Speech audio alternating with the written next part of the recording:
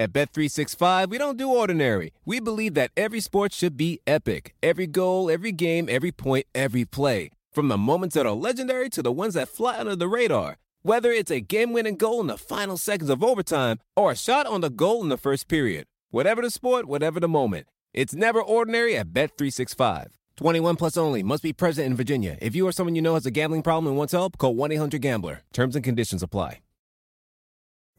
Pulling up to Mickey D's just for drinks? Oh yeah, that's me. Nothing extra, just perfection and a straw. Coming in hot for the coldest cups on the block. Because there are drinks. Then there are drinks from McDonald's. Mix things up with any size lemonade or sweet tea for $1.49. Perfect with our classic fries. Price and participation may vary. Cannot be combined with any other offer. Ba-da-ba-ba-ba. Psst.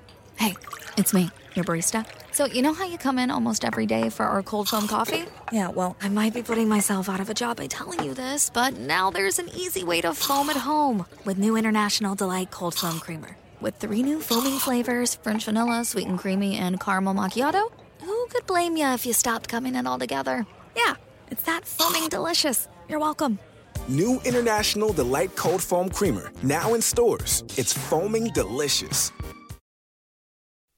Bowtech Archery prides themselves on offering a bow for everyone. Whether you have a short draw length, a long draw length, pull 70 pounds or 40 pounds, you're a bow hunter or a target archer, they offer a bow that can be customized to fit your body type. On top of that, their deadlock technology allows you to fine-tune your arrow flight. Visit bowtecharchery.com and check out the SR350 and the CP28. Bowtech Archery, refuse to follow. Whether you're hunting the back 40 or chasing game deep in the backcountry, the all-new Razor Guide Pack from Outdoor Edge has it all.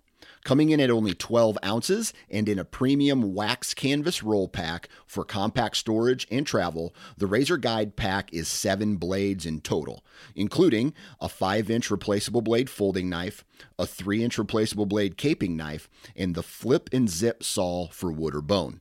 For more information, visit OutdoorEdge.com.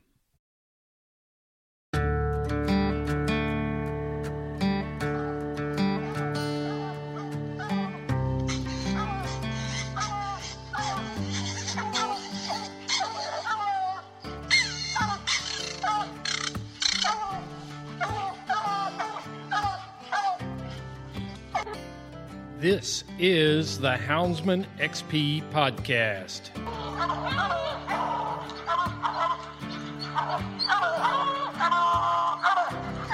Good dog, get that bear. Get that bear in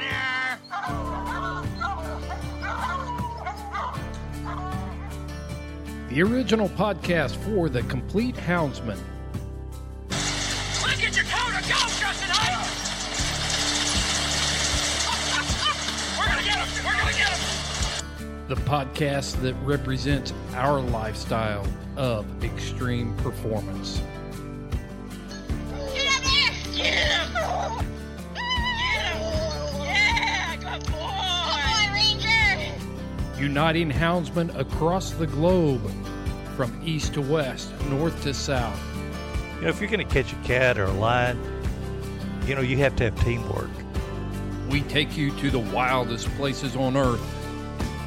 Yeah, so how many days a week can you spend on that? As much as I can, to be honest with you. Anytime that I get, I'm out there. Join us for every heart-pounding adventure on Houndsman XP. I'll tell you like I tell everyone else, I'm going to hunt whether you're here or not, so you might as well be here.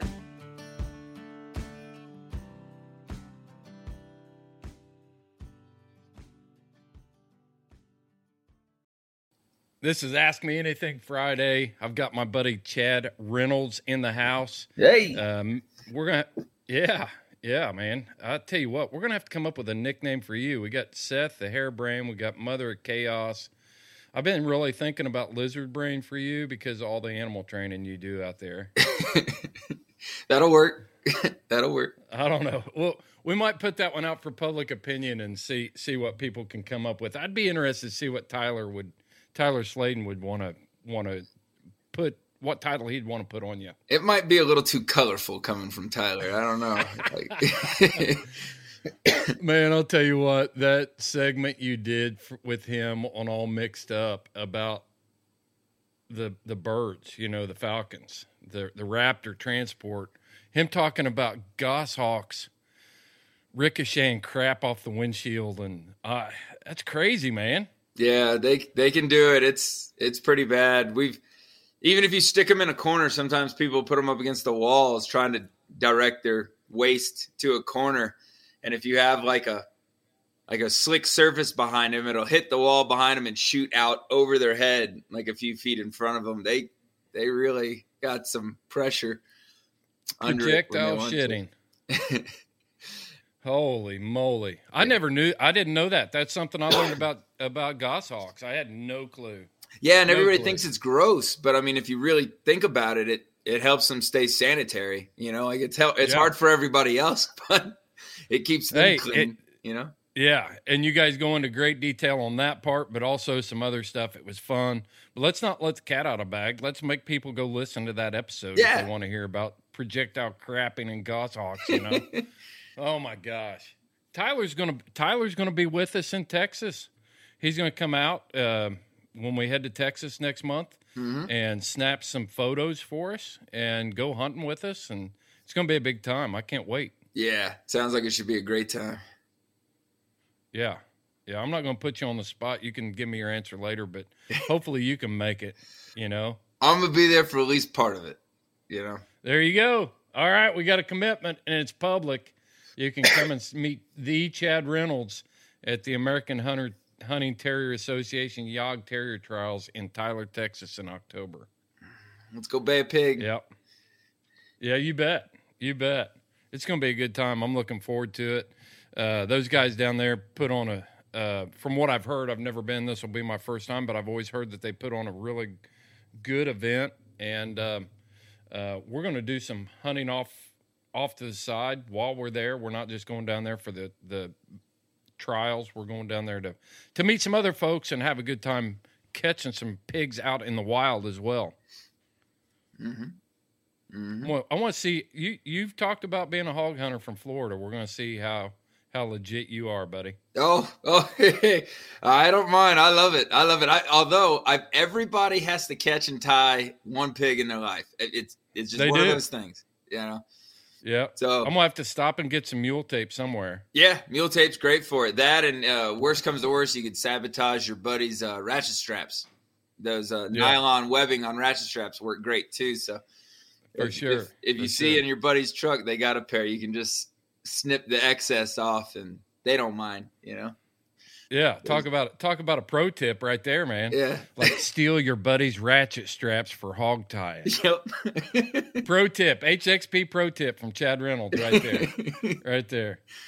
Hey, we got a lot to cover in this AMA Friday. It's we got a lot of really good questions. And if you're wondering how to submit a question for AMA Friday, I'm going to cover that with you real quick. On designated Fridays, you are going to see a standardized post pop up on Facebook. All right. To make this thing work, you've got to respond to the post on the Houndsman XP podcast group. So go there, watch for the posts on Fridays. I'm going to leave that post up. I'm going to leave it up for 48 hours now to give people a chance to respond and see it.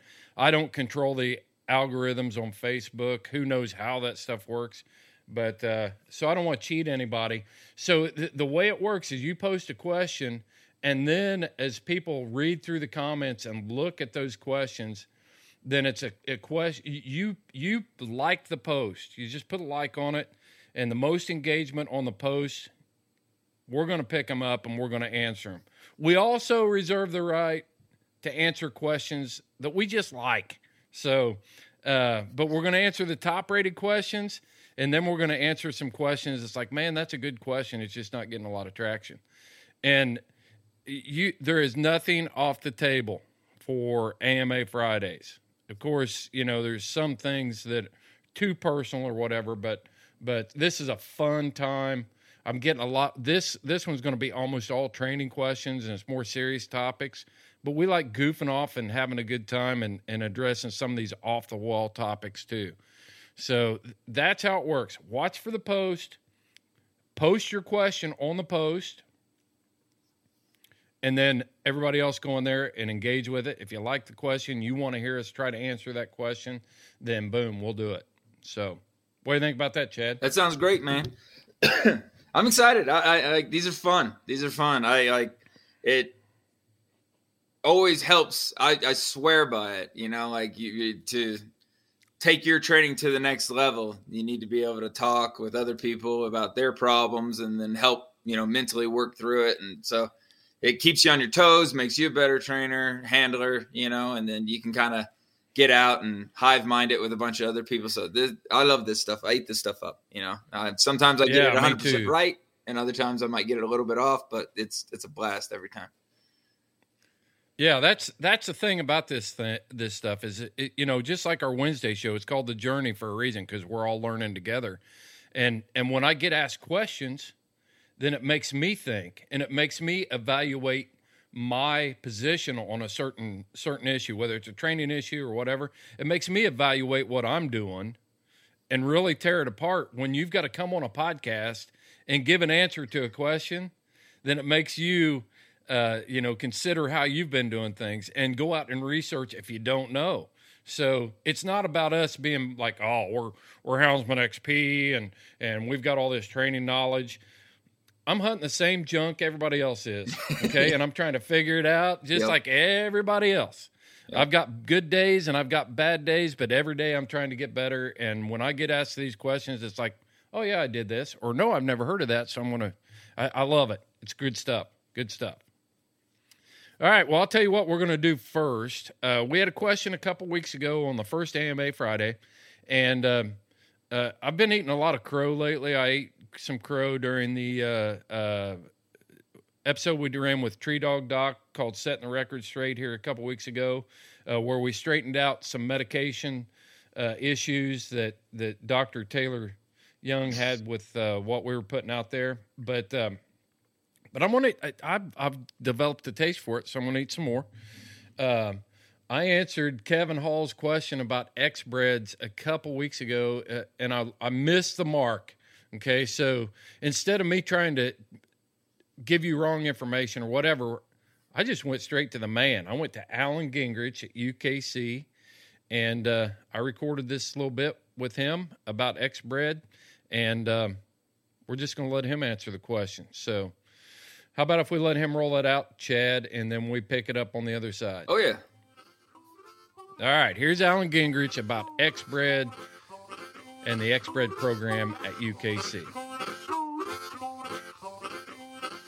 All right, so here's Alan Gingrich, the man himself, to answer the question about X-Breds after I didn't mean to mess that up. I guess I just never paid that much attention to it because I've never dealt with it. So tell us about X-Breds. Kevin Hall had a big question, and I'll kind of walk you through that. He wants to know how long we've been doing it, how successful they've been. I mean, that'll pretty much. Okay, yeah, I think we started the program in 2015 is when we broke it out. So, and I'd say it's been highly successful. You know, our single registration program went through each one of the breed associations originally, and they determined whether the dog met their requirements, and they were not all the same. You know, so the one thing the only one that didn't was Plot. Plot was the only one that that didn't do single. And then there was some at least one of the other associations was only open for a certain time of the year, you know, and then they would close and things like that. But what this does is a couple things. It standardized the whole process for single registration. You know, so first of all, we call it X-Bred, but it's important to note that it is not a breed; it's a category. And then, X denotes several things. X is a standard symbol for the unknown, and then it's also a symbol to indicate a certain cross. So whatever that cross might be, and that term accurately describes the hounds that are in this program, which is why we ended up calling it the X-bred program. So there's a couple. There's three different hounds groups that fall under this category. One is obviously the unknown. So the old standard used to be where, let's just use a red bone cross and a treeing walker. We use the red bone a lot because it's a solid colored hound, and often when you breed two hounds and one's a solid color, you could get mostly solid colored hounds out of it, and you wouldn't even know. So what was happening in the past is folks would just not be upfront and honest about some of those crosses they were making, and take the ones that were a solid color that looked like a red bone. In this case, we're using as example. Take it to the Red Bone Association, so long as it looked like a red bone, didn't know what, or said they didn't know what the lineage was behind it. Guess what? They registered as a red bone when technically it wasn't. So the one thing this does, it allows folks an avenue to just call it what it is. If it was a known cross of two different breeds, then here we go, and it will be single register it as a red bone in the next generation. The first litter it has, or it sires, comes out spotted and white legs and so this, and it has worked. And now you when you have a cross bred like that, it's actually on your papers, and the pedigree will show what it actually is. And then the third, the second one is a dog that is of unknown lineage. You might have one for whatever reason, you don't know what it is. It looks like it might be something, but now you can't, just because it looks like a red bone doesn't mean you're going to register it as a red bone. It's going to be registered as an X-bred. Call it for what it is. You don't know. You don't know. You're registering it honestly. And then the third dog is when you do get a dog with a DQ color. Off-colored dog, like maybe in blue ticks, like liver-colored is not an acceptable color. It's a DQ. You could still register that liver-colored puppy now, but it would be registered as an X-bred. So it could still be entered in performance events. So that would be night hunts, water races, or field trials, or things like that. Still enter in performance events, just could not be shown. Okay, so I have a couple questions. One. Is on that X-bred, say you take the liver tick and you register it as an X-bred, how many, if I breed that back to a blue tick, how are the pups registered, and how long before they're considered blue tick? Okay. Or is there a way to get there? There is. So can we start with a crossbred? Let's start with two coonhound crosses. First, the only crosses that we will accept here would be of coonhound crosses only, like a red bone bred to a treeing walker, one of the 7 breeds. It's not going to work. We're not going to register a cross between a blue tick and a cocker spaniel or a bird dog of sorts. It's got to be coonhound to coonhound first and foremost. So it would be after 3 generations, a dog is 3 generations of the same breed, that dog would be eligible for a breed transfer at that point. Okay. So 3 generations would mean there's only one off-colored dog or off-breed dog in the 3rd generation. So let's say you kept breeding it back to red bone. You had this red bone treeing walker cross. You took those offspring, bred them again. Those offspring bred them again, and it would be then that next generation. They would only have one dog in the 3rd generation that would still be a treeing walker. That dog is now eligible for a breed transfer. Okay. Now, the other thing that'll probably come up, next question I can answer is, does that happen automatically? Is it automatically now registered as a treeing walker, or a red bone in this case we're using as an example? And the answer is no. You have to apply for a breed transfer. And does that have to be inspected by a breed rep? No, not inspected by a breeder. It comes through the United Kennel Club, and I am not sure. I think to begin with it was set up that the breed association still has a say in it, whether that dog is going to be registered, and I can't answer that here today. I need to find out about that. But that's the way it was set up before. But okay. Yeah, but it is through a breed transfer process there. How do you know that the dog that I'm bringing in that's X-bred, I'm gonna register this thing's X-bred because you said you can't breed a red bone to a Cocker Spaniel. So how do you know that I haven't bred it to a bird dog? Something that's close enough that it's going to pass the muster, but maybe it's got something in there. Well, and it could, and those could still technically slip through. What we require, you're going to registering 2 breeds of coonhounds is one thing. You can do that on your regular litter application. Those can be litter registered, actually. The sire is a treeing walker, the dam is a red bone. That you just register like you would a treeing walker breed or a blue tick breed, any breed like that. But an unknown, you go through we still have the same single registration application. But with that, you have to send in pictures of the dog. 3 pictures. Okay. One of each side and one of the front. And it has to look like a hound. So in other words, if we suspect, it looks birdie or what have you or something else, we would deny that application. So technically, to answer your question, technically, you could, and I'm sure there's probably a few that slip by, but if they have signs of something outside of a coonhound breed, they're going to be pretty quick to get denied. Yeah. I'm. There goes my dreams of breeding my Yog Terrier to a black and tan. Yeah. Man, can't do it. Yeah. So let's talk about the question we're talking about came from Kevin Hall about the success. What kind of success are you seeing? How many people are actually? Let's start with how many people are just ballpark actually. Participating in the X-bred option? I don't know that I can give you a good answer on that. I'm going to say, I don't know how to answer that really. There's quite a few. And that's close enough. There's quite a few intentional crosses being made, and for the most part, maybe for performance purposes.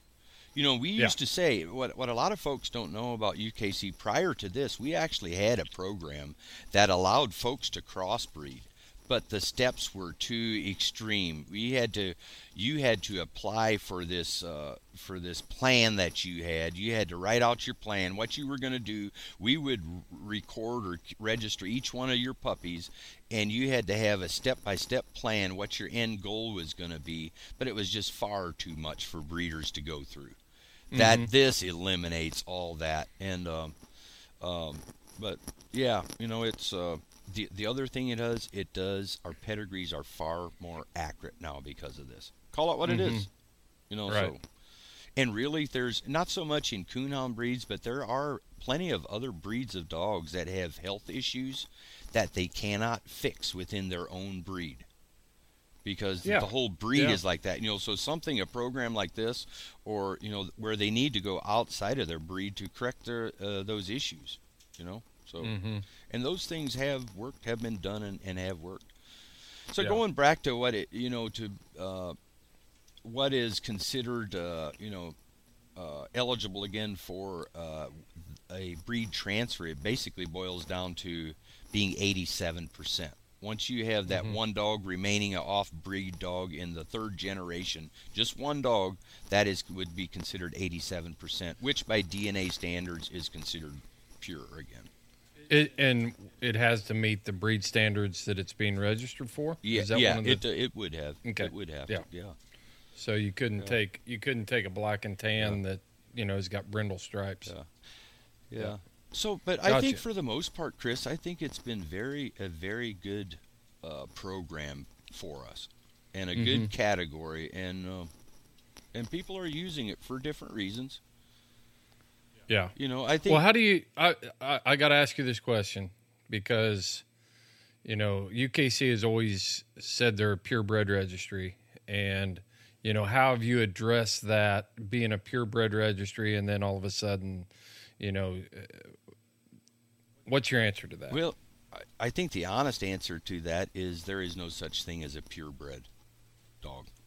I think if you really look back, they all come from one, and that's the wolf. You and I know that. Yeah, right. You know, and I think if you start talking DNA, and I'm not that guy, but I've listened to enough, sat in enough meetings to learn that what's interesting, you know, the DNA analysis of any dog, no matter what breed, is 99% the exact same as a wolf. Put that in perspective a little bit. So I think it's fair to say, really, the honest answer, there is no such thing as a purebred dog. My twist on that whole thing, Alan, is back in the day when people were claiming that they were purebred dogs, and there was plenty of stuff out behind the barn that we never knew about. And, you know, this actually gives us an opportunity to look at a dog and say, okay, it came from this line of Dream Walkers and this line of Blue Ticks. You can look at health history. You can look at all kinds of things. You can look at performance. You can look at conformation.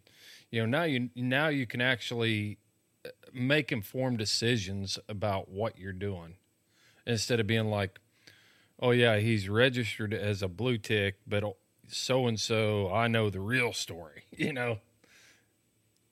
And it led to a lot of rumors and innuendos and accusations that nobody could prove except the person that was breeding the dogs. And I don't mind it at all. Yeah, it's fine with me. I think that's exactly right. You know, but still technically by DNA standards, 87% is what they consider purebred, even though if you want to be technical about it.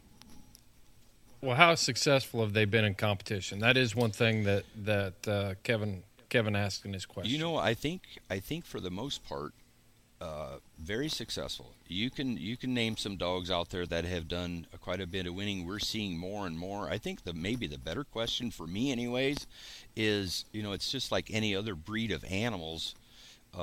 Oftentimes the hybrids are more successful, but what happens after that? I'm interested in that next generation. Yep, me too. You know what I mean?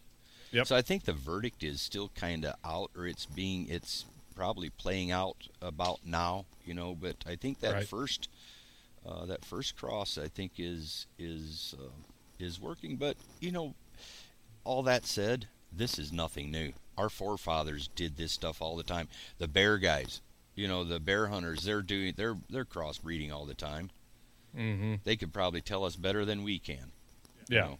So, and yeah, I came real close this last time to doing a crossbreed on a Blue Tick. So. Yeah, and I am not I don't consider myself a breeder by any measure, you know, but I think there's a lot to be said for the purist, the guy that wants to, you know, keep the legacy alive of their breed. There's nothing wrong with having that pride in that. And if they're registered and you know what they are, and you are that guy that's a legacy guy, and it's like, I'll never breed anything into my dogs, you know, other than the breed. You know that dog that is out there is an X-bred dog or has an X-bred dog a few generations back. There's no mystery anymore, and you can stay away from it if that's what you want to do. Exactly right. Yeah. Well, good deal, Alan. I appreciate you taking time and answering the question, man. I will tell you one other thing. We do have a thing that we posted back in 2015 it's a slideshow, like a PowerPoint slideshow that is out there that you can go to YouTube and just search UKC and then put in a space and put in X. UKC space X, and it should pop up. There's a wealth of information there on the X-Bred program. Yeah. Okay. We'll check that out, man. All right. Thanks, Alan. You're welcome. All right. I don't know how you can get any better answer than, Alan Gingrich, who's running the Coonhound operations over there. And, Alan's always been he's just become a really good friend of mine. We rabbit hunt together. He invites me up to the UP to chase hares with him up there with his pack of beagles and have a big camp out. Man, it's one of the funnest things I do all year. But UKC's doing a lot of good stuff over there. So neat. I really enjoy Alan, and I think that answered that question pretty well. Yeah. So there you go, Kevin Hall. You've got your answer to your question about X-Breds now. The right answer. Hey, have you got a copy of these questions we're going to do, Chad? Yeah, I think I got 4 of them. All right, well, select one and we'll dive into it. You select it and read it, and we'll just kind of switch off and on like that. All right. I think I got one here from Kaylin Mace. I hope I'm saying that right. I'm not the best of names. But yeah, they got 3 Patterdales that they hunt with. And supposedly they hunt together fine. They're right in the box fine. And when she kennels them together during the winter, they're fine there too. They got 1 male and 2 females. And I guess the question is whenever they turn loose of one of whenever their 2 females are kennelled separately, and they cut one loose in the yard, and then they walk over and cut the other one loose in the yard, that they'll tie up in the yard. But they do all these other things together just fine, but they'll scrap. You're talking about tying up like aggressive towards each other. They'll fight. We're not talking about a breeding tie. They're fighting. No, 2 females, okay. And if one gets cut loose in the yard and then the other one does, they'll go out there and they'll start fighting. It's the females that are getting into it. That's right. Okay. They have 1 male and 2 females, it says, and generally it's just a vocalization, it sounds like, but every now and then they have to intervene, and it's the only time they do it. What's the suggestion? This is really close to fence fighting. Now I don't know how they're kennelled, if they're kennelled with one divider between them, or if they have the male between them, or there's like a blind in between them. But a lot of times they'll build up a lot of this anticipation, and some dogs will fence fight like crazy through a fence. And then when the fence is gone, they just stop. There's something about thresholds in dogs, specifically with terriers, where it can get out of hand. So there might be a barrier, there might not be. If there isn't a barrier, just a little divider can help a lot with this. But regardless of that, even if there's like a cement wall in between them, dog aggression never gets better. It only gets worse. It's one of those things. It's easier. It's not easy, but it's easier to prevent than train out, and it's a nightmare to try and break it. But the name of the game here is to redirect them. Build a routine ahead of time. Maybe start with dog A, whichever one that is, and then put a bowl of food down with just a handful of kibbles, just a few things, and then get them in a habit of they come out of their kennel run and then they stuff their nose in a bowl. They come out, they stuff their nose in a bowl, and do that for a week to build a routine so that when that kennel door opens, the first thing they're thinking about is that little bowl of food. Now, if they aren't driven by food, get yourself some hot dogs. It's something else that they really want. Find something of value, and get them pointed at that, and do it with the other dog as well. And then try and find some way of slowly introducing them. But a lot of this is coming from anticipation. So the dogs in the kennel run, they're like boxers in the ring. They're jumping up and down, ready to go ding ding. They come in and they're at each other. So you have to break that somehow. So maybe something as simple as let the first dog out to their, go to their bowl or and sometimes a bowl can cause dogs to be possessive. So, maybe start with a bowl so that they can see it and identify it from their kennel run. And then after they know it's there and they're attacking the bowl to eat the treats, then remove the bowl and just have the stuff on the ground. Dogs are far less possessive and defensive when there isn't something to possess, like a bowl.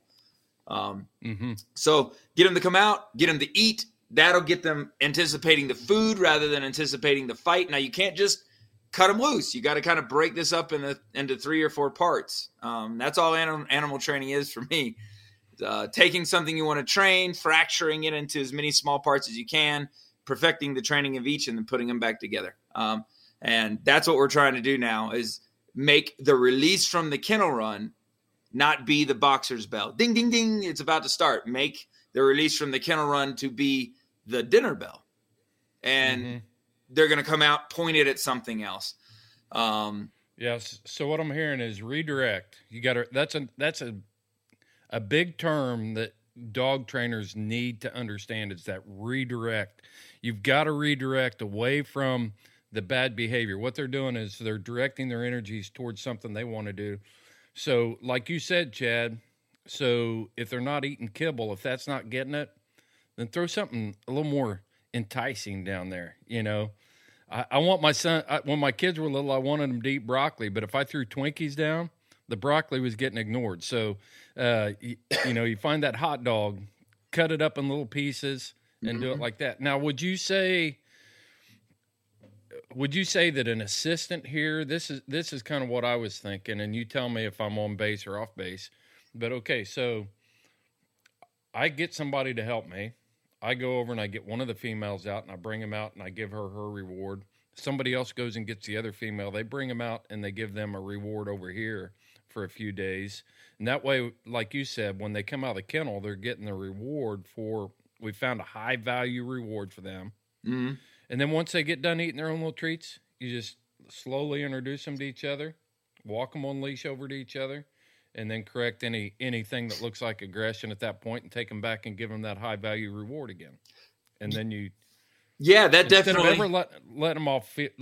Don't ever let them off leash until you see that there's not going to be any aggression between the two of them.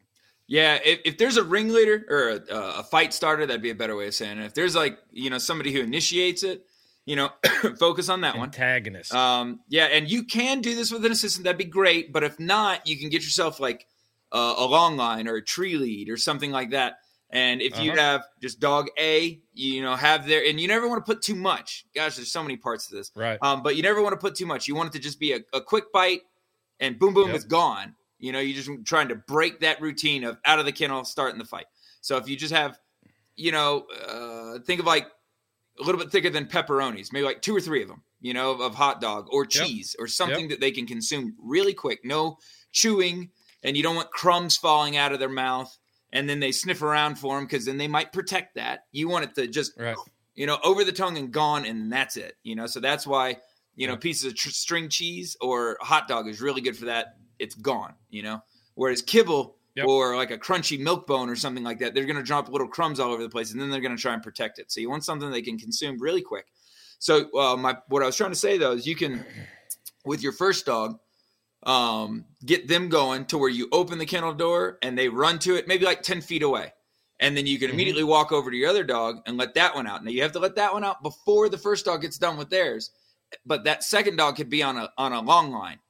So he comes out and he doesn't have the freedom to go engage the other dog, and just that little break sometimes is all you need. So if you have an assistant, awesome. If not, just open the kennel run door and then put their I would say reinforcement, but it really at this point we aren't really reinforcing anything. We're just trying to say, hey, focus on this, not your kennel mate there. And and then just if you got 10 feet of leash, put it 6 feet out, and then after that, let them go. So you want to make sure that you don't let them both out of the kennel runs. They eat and then they look at each other and go. Something as simple as letting that one eat and going over and stand next to it while it has a few bites and then walking away. It's just redirecting entirely.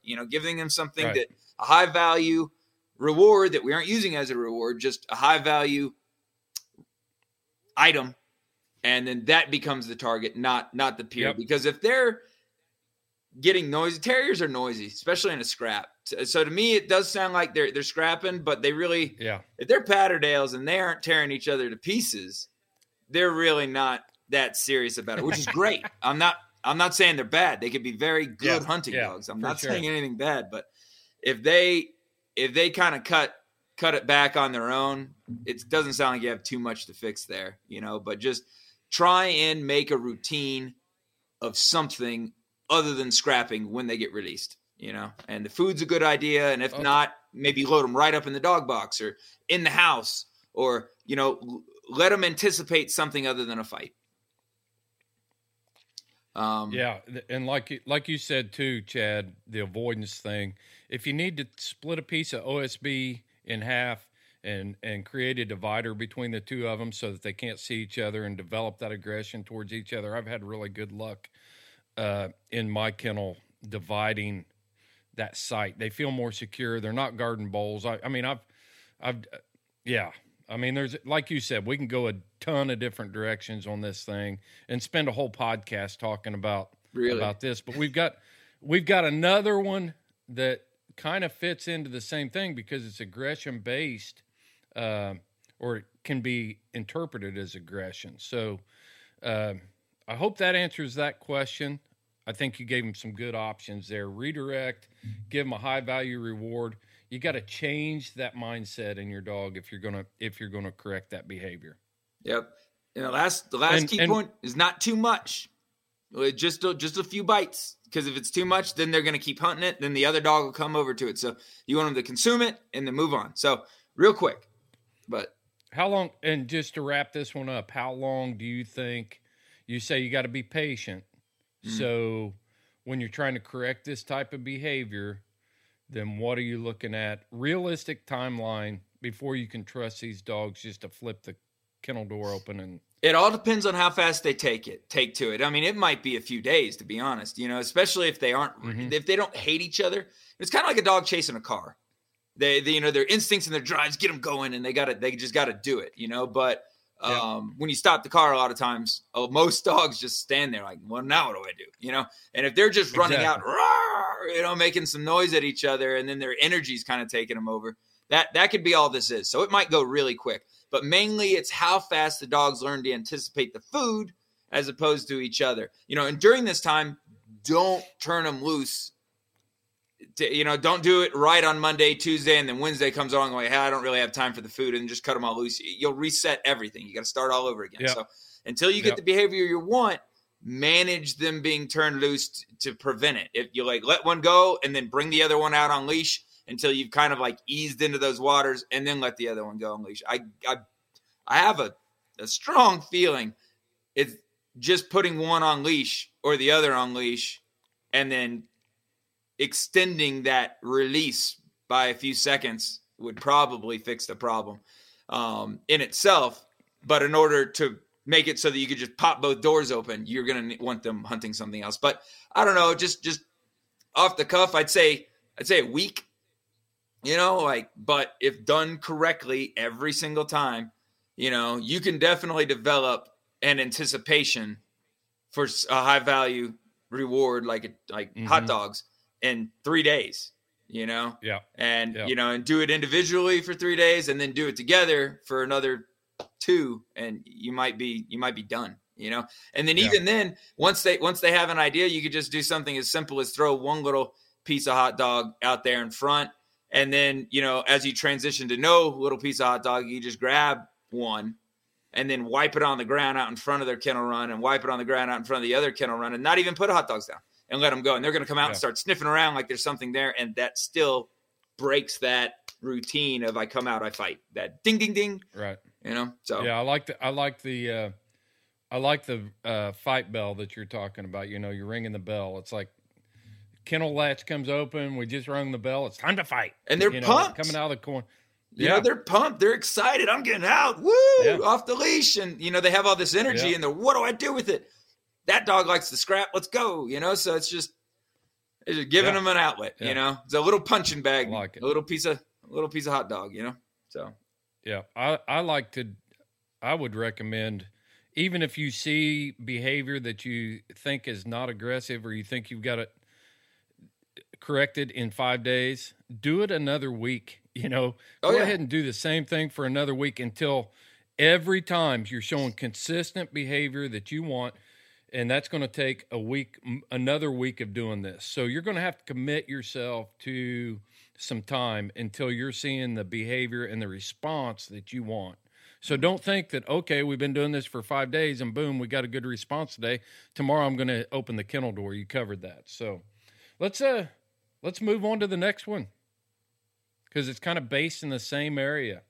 And I'm going to read Jimmy Irby. Jimmy has been a long time contributor to the group, and I see him on our comments a lot, and he asks, how can you go about correcting face barking? Oh, God. And face barking is one of those things, I want to make sure we all understand the term,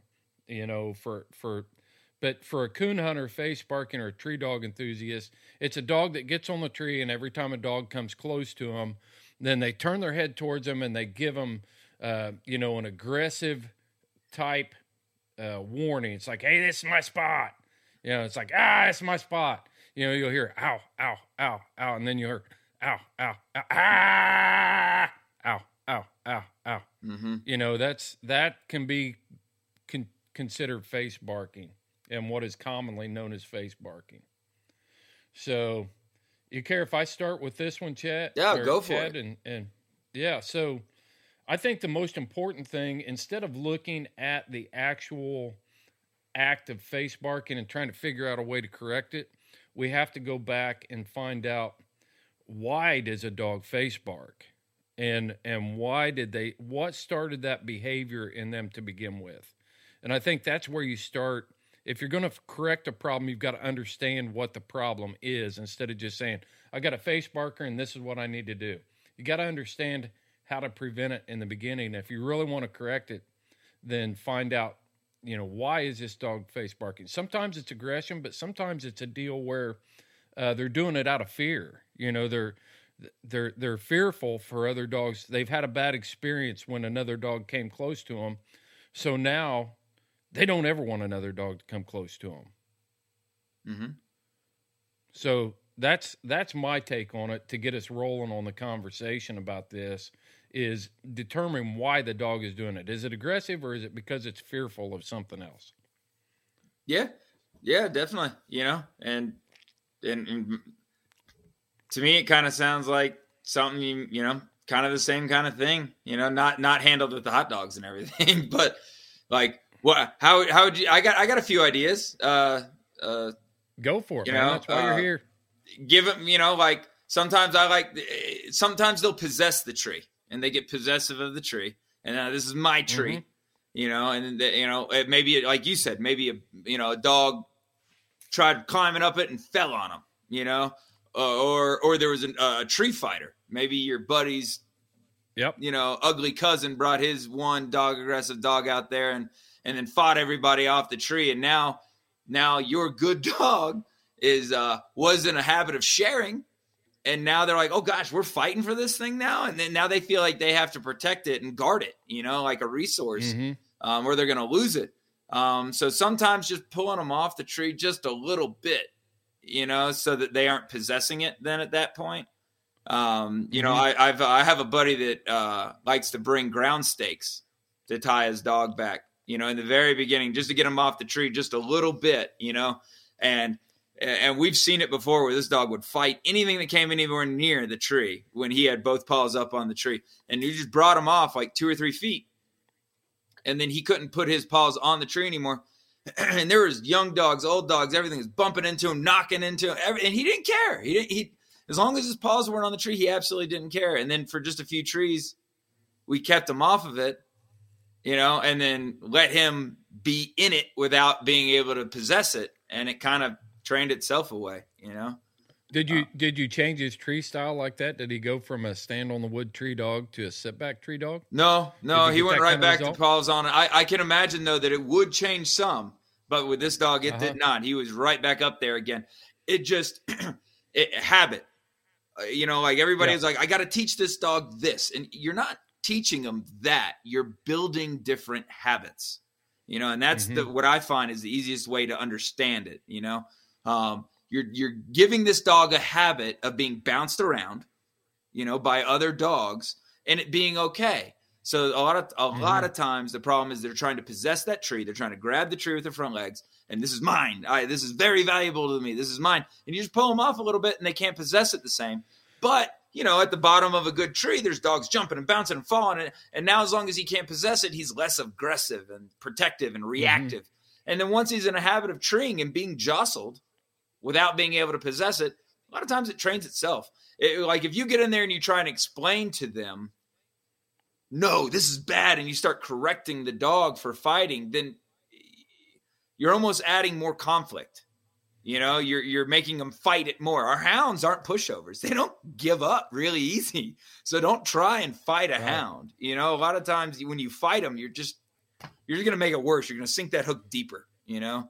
Right. So that's kind of that's my thoughts. I'm going to take it back farther. I'm going to take it back to the importance of selection of that pup to begin with. Obviously, if you got a face barker and he's 5 years old and he's got away with it for 5 years, then that's going to be really hard to correct. If it's a young dog, they're on their first 10 trees and you're seeing this, or maybe they're on their 20th, break that thing down. Figure out, is he doing it when you hunt him with this particular dog? Or is he doing it to any dog that comes in? And then, it may be something as simple as you can narrow down a covert aggressive tree dog. If you've got a young dog let me break this down a little farther. If you've got a young dog that's ran with your dogs and he gets along great, but every time you go with this certain person or you add this other certain hound to the mix, you've got a face barking problem. If you watch, you can probably find the dog that's aggressive, because 90% of a dog's communication is nonverbal. Right. He's gotten to the point where he's vocalizing his frustration or his aggression now. All the posturing and everything already took place.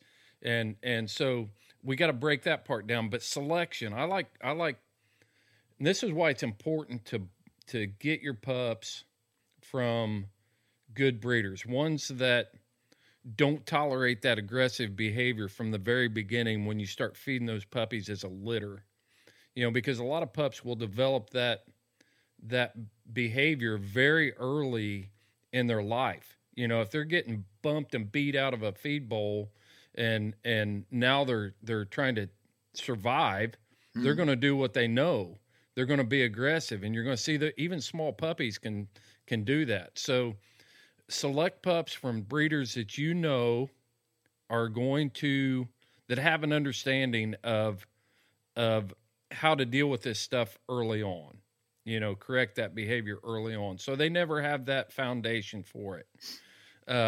The other thing that I would recommend is if you got a pup that's face barking and maybe he's just scared, he's overwhelmed at the tree, he's at the peak. Every one of these dogs is at the peak of their prey drive at that point. I mean, they're in the red zone at this point. They're all focused on what they're doing. So just remove him from it and walk him into trees. And when you get there, tie him back, let him see what's going on. Let him see that this is a good, safe space. Spend some time with him there and slowly introduce him to that instead of just, he's a young dog, blow him in there, let him sort it out for himself. He's never going to sort it out for himself. You've got to step in and intervene if you want to save this dog.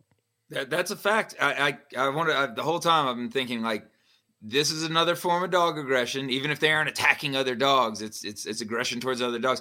They never get better. It never works itself out, ever. So, it doesn't mean you have to cull the dog. It doesn't, there's ways around it. But if you're not doing something about it consistently, it's only going to get worse. And routine and habit, that's your friend. That's one of the most powerful training tools you can have is a routine where they anticipate the next step. You're trying to get them to do D, so you get them in a routine of doing A and then B and then C, and they're a slave to routine sometimes. The ship drives itself. So like Chris is saying, walk them into the tree, tie them back, do that a few times, and then that will become the routine. And it doesn't fix all of them, but sometimes dog aggression that can ruin them. And there's sometimes there's just nothing to be done for it. So get on it early, identify it young, get on it early, and build good routines. Like what Chris is saying. I think that's fantastic. That's perfect. Yeah. Obviously this young dog he already knows how to run track. He knows he's supposed to be at the tree because you're hearing it or you're walking in and you're seeing it. So you've got a lot of those bases covered. Now you just got to take him back a step. He's going to go. This isn't going to hurt his hunting. It's not going to hurt his tree instinct, any of that stuff. You're just stepping in at the portion that he has a problem and reintroducing him on your terms to the behavior that you want while he's at the tree. And you got to take those steps back, and it's going to mean leading him in, letting him see that everything is okay here, being ready to intervene if a dog runs past him and he face barks it, you got to intervene and correct that. And, timing is key. Quickly. Yes. Like soon as you can anticipate it. You can even see his body posture starting. Like he could see that dog starting to run by, and you'll see him like turn away from the tree and focus on that dog. That's the time. Right then. Yep. You start seeing the whites of the whites around their eyes and stuff when they're looking at stuff sideways. They're not going to turn their head real sharp. They're just going to kind of lower their head a little bit and be looking at stuff and you'll see the whites in their eyes. That's a sign that dog's either scared or he's getting ready to be aggressive. Mm-hmm. And you're giving him a new routine. You're giving him a new outlet. I mean, because it's very satisfying. At the bottom of the tree, they are wanting something to take it out on. We all know this, but they're wanting something to take it out on. And it's far more rewarding to lash out at or bark at something that's here. That critter's way up in the tree and they can't do much about it. So it's far more satisfying to let it go on something around them. So like Chris is saying, if you pull them back, give them the outlet, no focus on that. You could bark at that, look at that, bark at that. Don't worry about everything going on down here. And then that's your new habit, and then it might not take that long, and then you could even try easing him, like after a while of doing this and you're seeing the routine, you haven't seen that bad behavior, then ease him in on the leash, walk him in on the leash a little bit closer, let him kind of get bumped around a little bit and see if he does it. And if he does it, I immediately correct it, not hard. Don't go wearing him out with a switch, but pop him, get his attention, and then back him back out again. You can transition in and out until you see the behavior you want. I think that's key. Yep. All right, man. That's a good one. You got one? Let's see. To run to? Adam Murray. He's got a 6-month-old hound that trees his own raccoons and does it often. However, he does come back when he can't find a track within 100 yards. About 100 yards, he goes out to look. If he doesn't find a track, he's coming back in.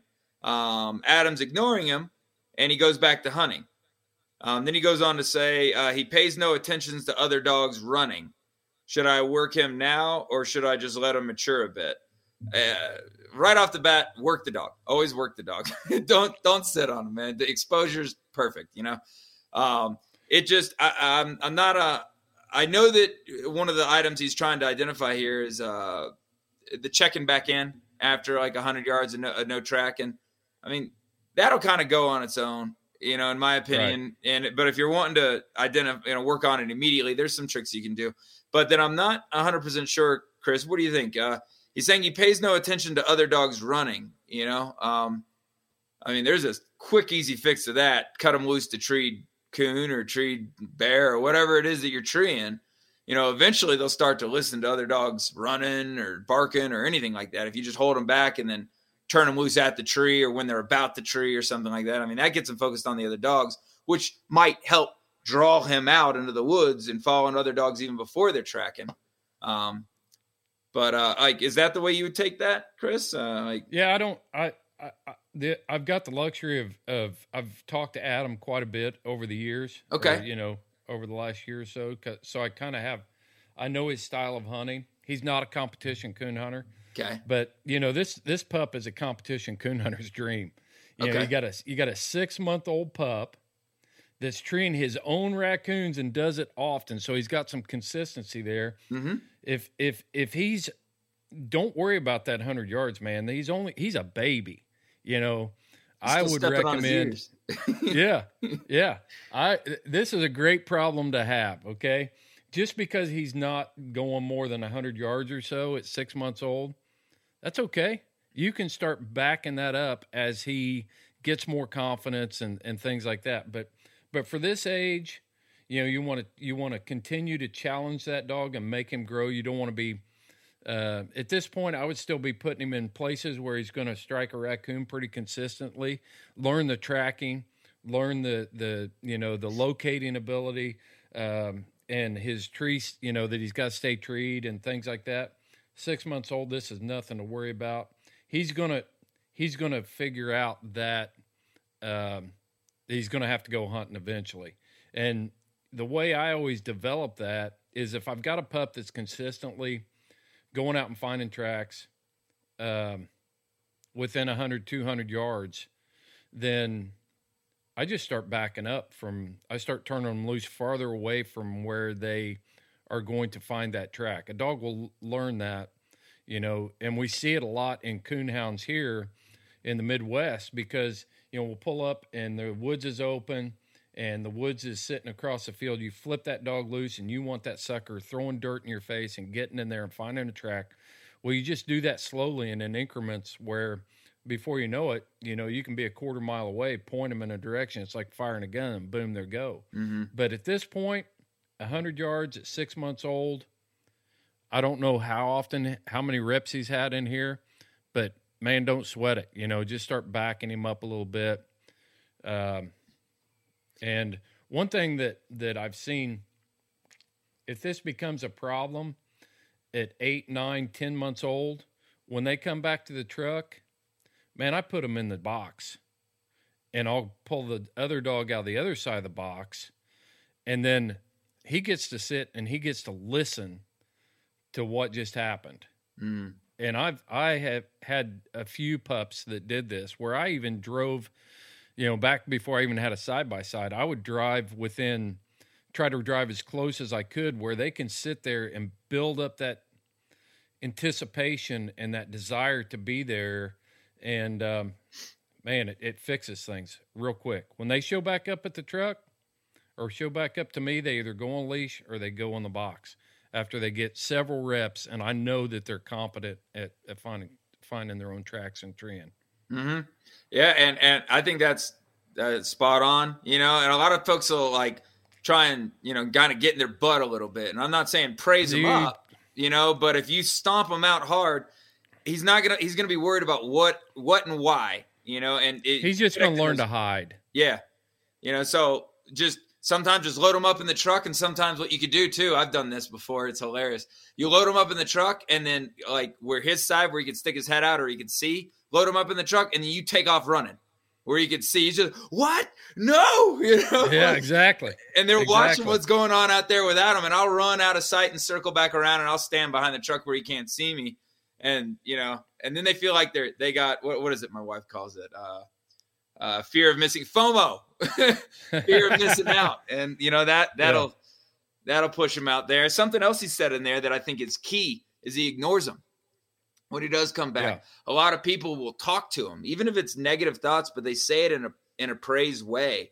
Like, man, what are you doing, buddy? You shouldn't be back here. You're talking to him. Don't do that. Don't. And I'm not saying Adam's doing that. We're just talking generally here, so yep. I'm not, don't take me wrong there, Adam, but I've seen it done. Yeah, we don't have all the details here, so we're just filling in the blanks of things that we've seen that can cause problems. When I'm walking a pup in the woods, and they come back around me, I may be stopped and watching them hunt, and then they start walking towards me. I just walk towards them and just keep pushing them. I never say anything. I just keep pushing them, and they just, boom, resetting that OODA loop, where it's like, okay, this is what we're doing. It's never, let's go hunting. None of that stuff. Don't do that. Yeah, that's bad. And I find work on daydream about it, how to be boring. As silly as that sounds, how could I be boring? Absolutely. I find something that works great for me, especially with dogs that'll, we do a lot of walk hunting for various whatevers, sometimes even with my sighthounds. And if they get tired, they'll come in behind and just walk behind me really slow. And I find a good way of getting to prevent that is I take half steps or even quarter steps. So almost like shuffle steps where you're just walking really slow. Don't talk to them. They'll stay behind you. And eventually they're like, God, get out of my way. And they'll go around you and take off. Or I'll go, don't go stand at the bottom of a tree. For a tree dog, they might start anticipating, thinking you're trying to tell them something else. But if there's a big thicket, I'll walk right into the thicket. I'm parking a car in it and just stand there. And eventually the dog's going to come up behind you and be like, what, this is dumb, and then go off and do something else, but so we're specifically trying to do the opposite of being engaging and encouraging and fun. I want to be boring. I want the dog that sucks, man, and then they take off, walk slow, walk boring, walk into a bush, just stand there looking at the bush. He's going to look at the bush too. And they're like, this is stupid. And he's going to take off, but darn sure don't be like, go hunt, go get it, man. Go on, go get, don't, that's horrible. That's only going to help. Now, like Adam says, he's ignoring them. That's good. Keep that up. Just make sure you're not doing anything else to reinforce coming back to check in, you know? Yeah. If I know, he's, I've also heard of some people turn around and running the other way. Like when the dog comes back to check in, they turn around and walk the other way. Chasing, catching up is a reinforcing activity. Like Chris is saying, like walk towards that dog sometimes. And sometimes they'll even turn around and start running the other way. But, you know, talking to them or turning around and letting them catch up to you, those are all ways to reinforce behavior, not prevent it. Right. You know, I do things intentional. Like I back my truck in towards the woods that I'm going to hunt. And when I'm hunting a young dog and I start hunting a young dog by itself and I see a problem like this, you know, if I start seeing this problem where they're lacking hunt drive or whatever, obviously there could be a health issue. But if that's, you know, let's take that off the table. We're assuming that this is a healthy pup that's just developed a little bit of a wants to be with dad type thing. So I'll back the truck in. I'll leave the tailgate down. The other hound is in the other side. If they come back, put them in there. They get to see me take that other hound out. Watch me walk that, just like you said, walking away from the truck. It's like, man, I want to be part of that party. Just let them be, you know, build up that frustration. You go and do your thing. And then if you're out on the ground, and that's where social media has been valuable to me as a hound hunter. I'll get a pup out there, no expectations, young pup.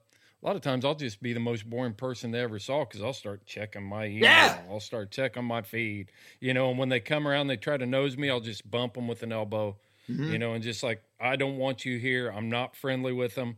I'm busy. I'm doing something else. And before long, they're just like that. A lot of times they'll lay down and take a nap, you know, sometimes they'll do that, but a lot of times, most times they'll take off and they'll go, oh, this is more fun over here. We're redirecting again. That's right. That's right. That's one of my favorite things because I like the Yag Terriers. I used to love hunting pigs with them things.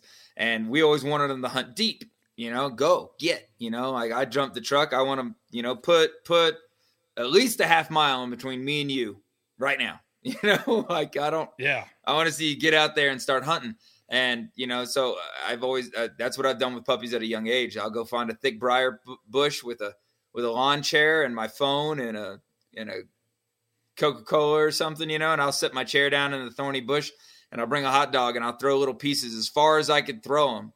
You know, this was a young dog, you know, and throw them out as far as I can. I'll just sit in that bush and be as boring as absolute possible. And eventually they'll start wandering out and then they find reinforcement away, you know? And that's just on an even younger version than I think what we're talking about here, but same. For me, it's like, this is a big fun world we live in, but it's not fun right here. There's better things for you to do. Yeah. You know? Yeah. Yep. Go make your own fun. I used to tell my kids all the time, it seems like you go outside and we've got a big, nice place here and come out and they're sitting on the porch looking at each other bored. And I'll just look at them and say, you got 56 acres here. You can go find some fun besides right here, you know? And I say the same thing about the dogs now. All right. So recap that one for us real quick. Redirect. What else? What else we got there? Continue be boring. And he's a puppy. He's still stepping on his ears, you know, like there's things you could do to make the connections with other dogs and the fun. But I mean, if he's already treeing his own, I really wouldn't worry about that. He'll make the connection himself. You don't want him out there just hunting other dogs. But if it continues to be a problem or something you want to see change, you know, we all know how to get him focused on other dogs. Just leave him in the truck till they tree and cut him loose to the tree. He'll learn to listen to other dogs, follow other dogs, you know? Yeah.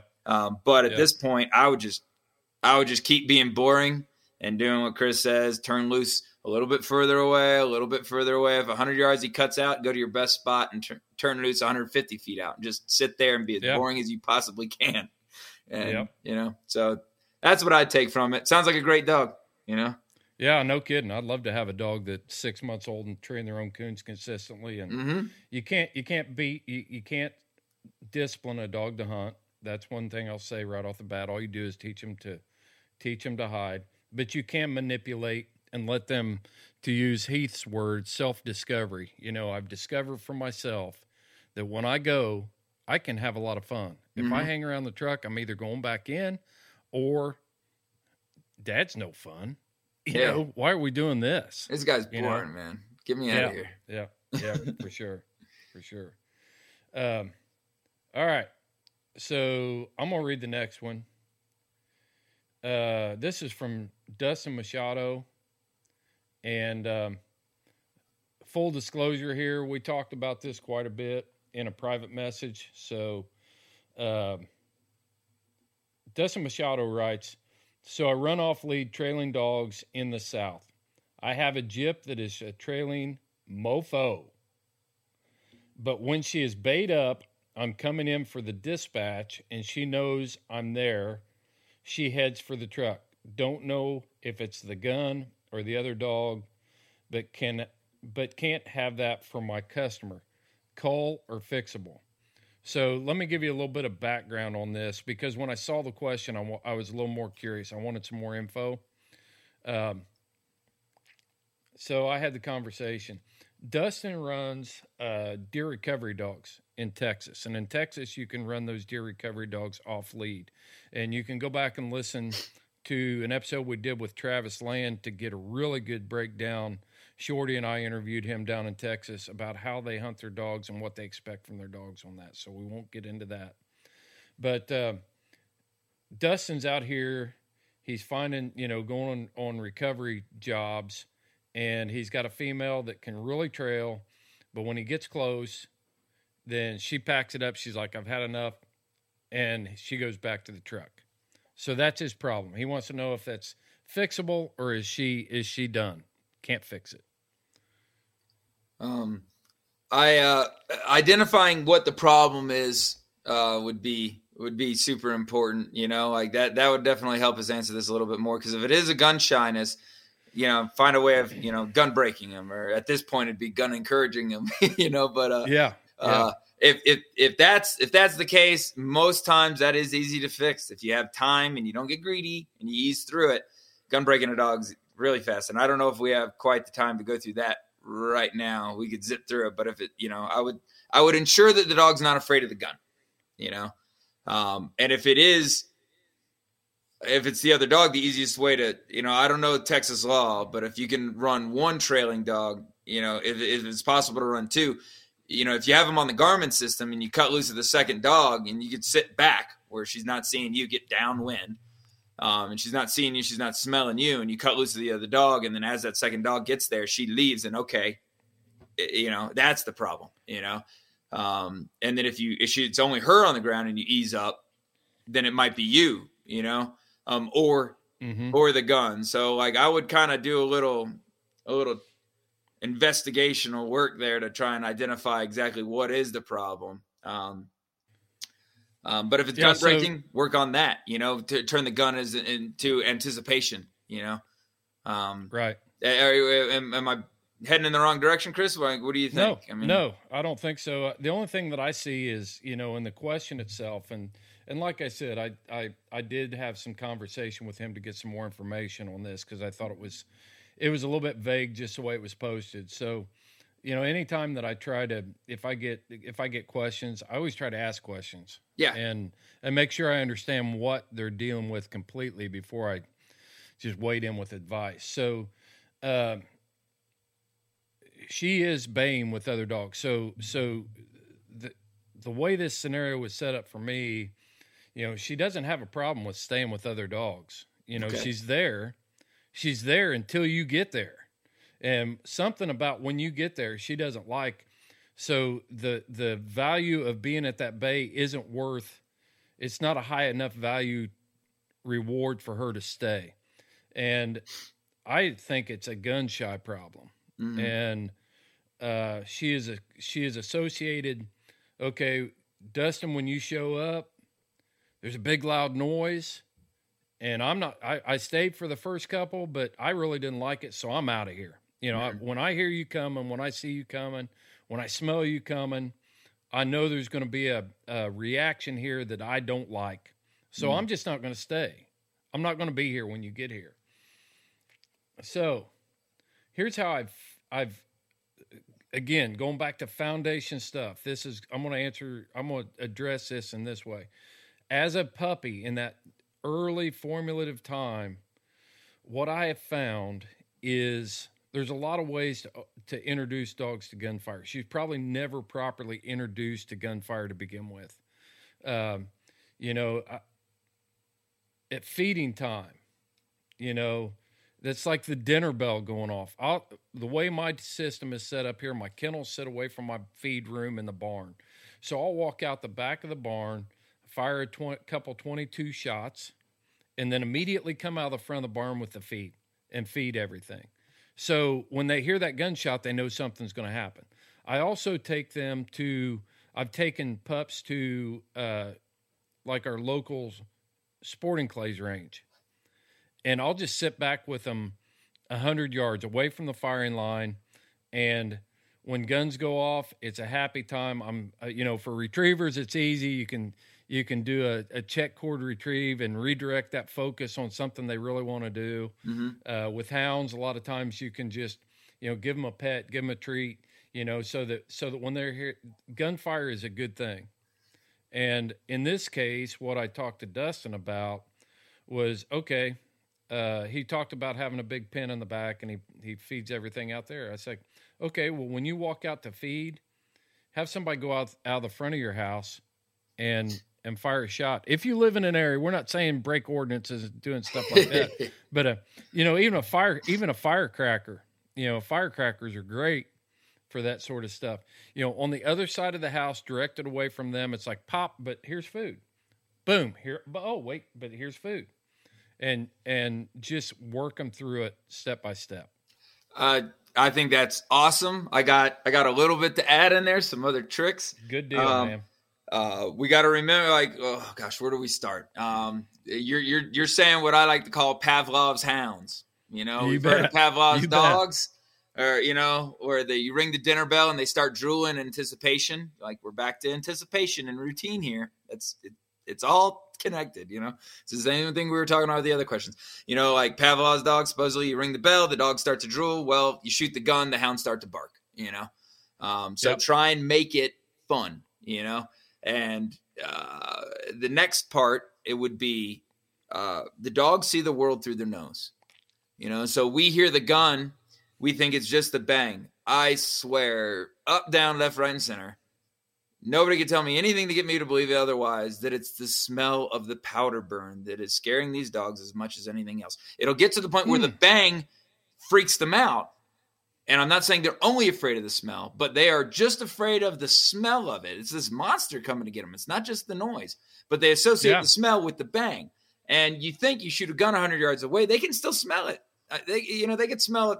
Last night's lion fart on a rock in 30-mile-an-hour wind. They could smell a gunfire. They could smell a gun. We could smell powder. It's a slap in the face to them, and I think we as humans forget about that sometimes. So I like to even go back one more step. You can go to the dollar store, pick up one of those El Cheapo cap guns you used to play with as a kid, the little 8 shots, just buy a handful of them. They're like, a little over $1 each. Get a bunch of them because you're going to break them. They're going to fall apart. And then you can go on the internet and you can buy like a few hundred rings of caps, that way you could just use them aggressively. And what I like to do is I'll do kind of exactly what you're saying, Chris, but I'll even start with a half step in between there. Is I'll go inside the house and I'll fire that cap gun off 5 or 6 times and get a whole lot of powder burn going on that cap gun. And I'll put the food down in the bowl and I'll let the cap gun just set it right next to them. So they aren't even hearing the bang. Nice. I break them to the powder burn first. Break them to the smell first. That smell means kibble, and you just leave the cap gun in the bowl, right next to the bowl. Whatever. If it's a house dog, like it's a cocker or a terrier that you bring inside the house, put them in the crate, feed them in the crate, put the cap gun on the outside. At night, fire a few off inside, lay it outside the crate, let them sleep with it. Get them used to the smell first. And then after that, I do the gunfire just about the same as you're talking about. Start inside the house, or behind the house, and then just ease your way in. And then I get dogs here for gun breaking all the time, to where like somebody will bring out a 410 shotgun and the dog will just sit in the corner and start trembling. And that's what we're trying to recover from.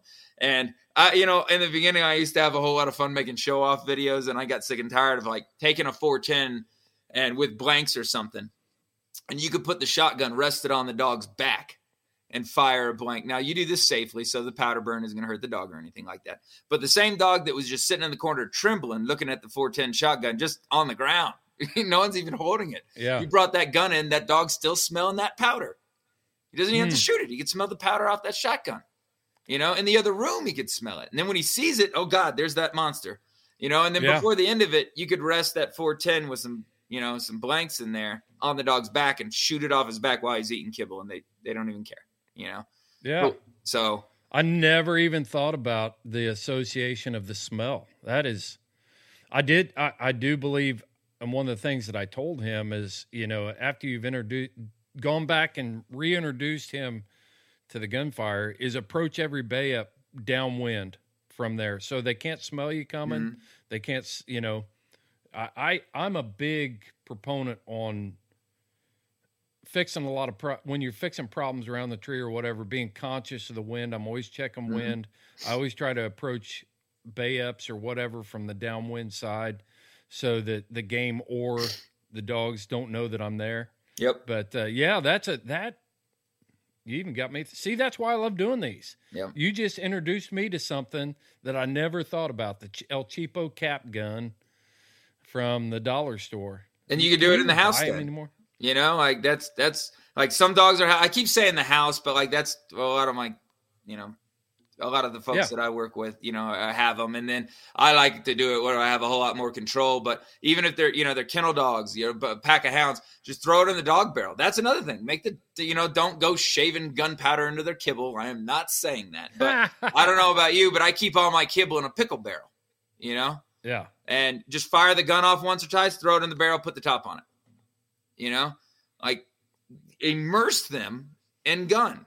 So make the food smell like it, just let it be in there, and fire it off. And, it could be that they're smelling him.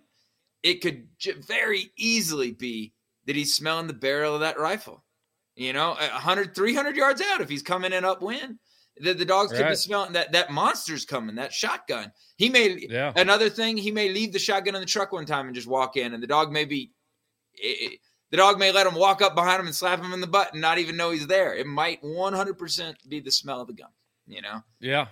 So, that's interesting because even in humans, the power of smell, it's so deeply ingrained in our brains, and we're not olfactory focused creatures. Yeah.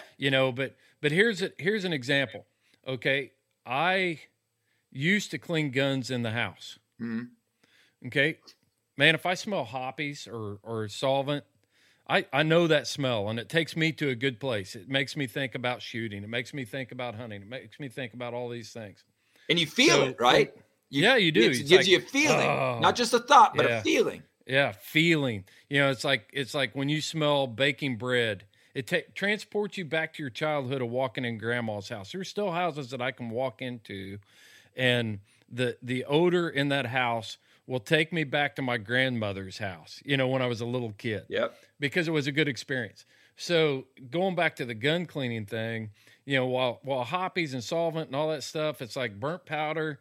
Man, I love it. It transports me to a good and happy place. My wife, not so much. She enjoys shooting, but she's also like, that hoppies, that gun stuff is burning my nose, so she's got a different reaction than I do. And I just bring that up because even in people, we have that ability, and we're not focused. We don't see the world through our nose like our dogs do. So man, that's something that I never thought of, Chad. That's a good one. I've found a lot of folks don't think of it that way, and it didn't come to me quick. It had to be one of those aha moments, That's how I start every single dog here. Every single dog. Even you spend thousands of dollars on a top dog, and the genetics should be there so that there is no gun shy. There's no gun shyness. But like I just start all of mine the same way. It's too easy. The main thing is don't get in a hurry. You've got a problem. Okay, let's take our time. Don't rush it. You can fix almost any gun shy dog if you just build a routine, make it up, have enough reinforcement there to drive them through it so that you're not pushing them, let them pull themselves through it. Right. And just take your time, baby steps, and you You can gun break just about anything, Yeah. And but start with a smell, 100%. And if you always start slow. Everybody wants to start halfway and go, oh, I got a problem. I need to back up more. When that happens, take a piece of newspaper, roll it up, in a tight little stick, and beat yourself over the head with it. You're supposed to start as far back as possible. You want the first time, you fire that cap gun off outside, they can't even hear it. And then you bring it in, set it next to the food bowl. They go up to the food bowl. They're like, oh, what's this? You're like, damn it. I should have backed up more. Fire the gun off and put it on the other side of the room. Try and do it the first time where you get no response. And if you get that, then you did good. That makes a good trainer when you don't see any reaction. That's the goal. You don't want to, the first time, have them be kind of sort of afraid of it and start working through. Then you're already starting with a little bit of failure. Don't start with 100% success and then start adding to the load, adding one more brick to the pile, but always start your routine 100% positive, and then slowly start making it more difficult. And if that means you fire the cap gun on your hands in the other, in the car down the street, and then you leave it in the car, and then you get out, then you prepare the dog's food. If that's what you got to do to start, then that's what you got to do, but don't try and overcome fear right out the gate. Have it 100% happy, and then start adding a little more. I like it, man. Well, that's going to do it for the questions for this AMA Friday. I know we didn't get to every one of them, but we're basing it on engagement, what the listeners, people want to hear. So you can check out, make sure you're visiting our Facebook group and looking for these AMA Friday posts. There's a picture of Tough and I sitting in the truck. We made it very obvious what we're doing with that. You're going to see that post popping up, and when you see it pop up, list your questions for us. And I want to thank everybody that submitted questions. And again, this kind of stuff, I learned something just doing this podcast with you about the odor of the gunpowder, the burnt powder. Great stuff.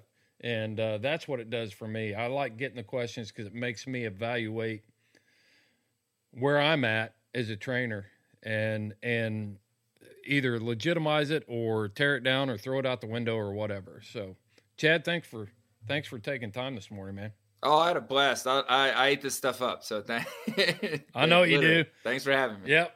That's why you're here, buddy. That's why you're here. I appreciate you coming on board with Houndsman XP and sharing your knowledge and your experience and just everything. So appreciate it. Likewise. Yep. Well, you got any closing thoughts for anybody? No, I just the recap of everything we said today was just take it slow, be patient. Routine is your friend, and if they check in, be boring. Work on being boring. Master being boring. But that's it, man. Yeah. I'll tell you what, man. It's one of those deals that it all goes back to opportunity. And if you don't have a lot of opportunities, maybe the hound you've got is you've developed a special relationship with them, or you don't have access or whatever. You got to evaluate. A lot of these things take a lot of time, and you've got to do some self-evaluation of how much you're willing to invest. And just because it's not going to work out for you doesn't mean that pup won't work out somewhere else. I think there are times to call and different ways to do that. But a lot of times these questions get asked, and it's like, oh, life's too short. But if you want to be a good dog trainer and be a true houndsman, then those are the guys that I see can take hounds, fix problems, and have really good hounds on the other side of it, above average hounds anyway. Mm. That's the mark of a houndsman. Not to anybody can train the all-star, the supernatural, all-star pup that never makes mistakes and just fix little things. But you take a guy that can, or a woman even, women can do amazing things with hounds that I have learned a lot from my wife. But you take those people that can take those issues that are deal breakers for other people and fix them and have a good usable hound, that's where I'm getting my advice. Yeah. Yep. Yeah, I agree. Chad, I'm going to wrap this one up and sign off, man. Sounds good. These are fun. Right. Have me around You again. bet. That's good stuff. You bet. That's why you're here. I love having you on the show. So, all right. Until next time, folks, just like always, you follow your hounds and I'll follow mine.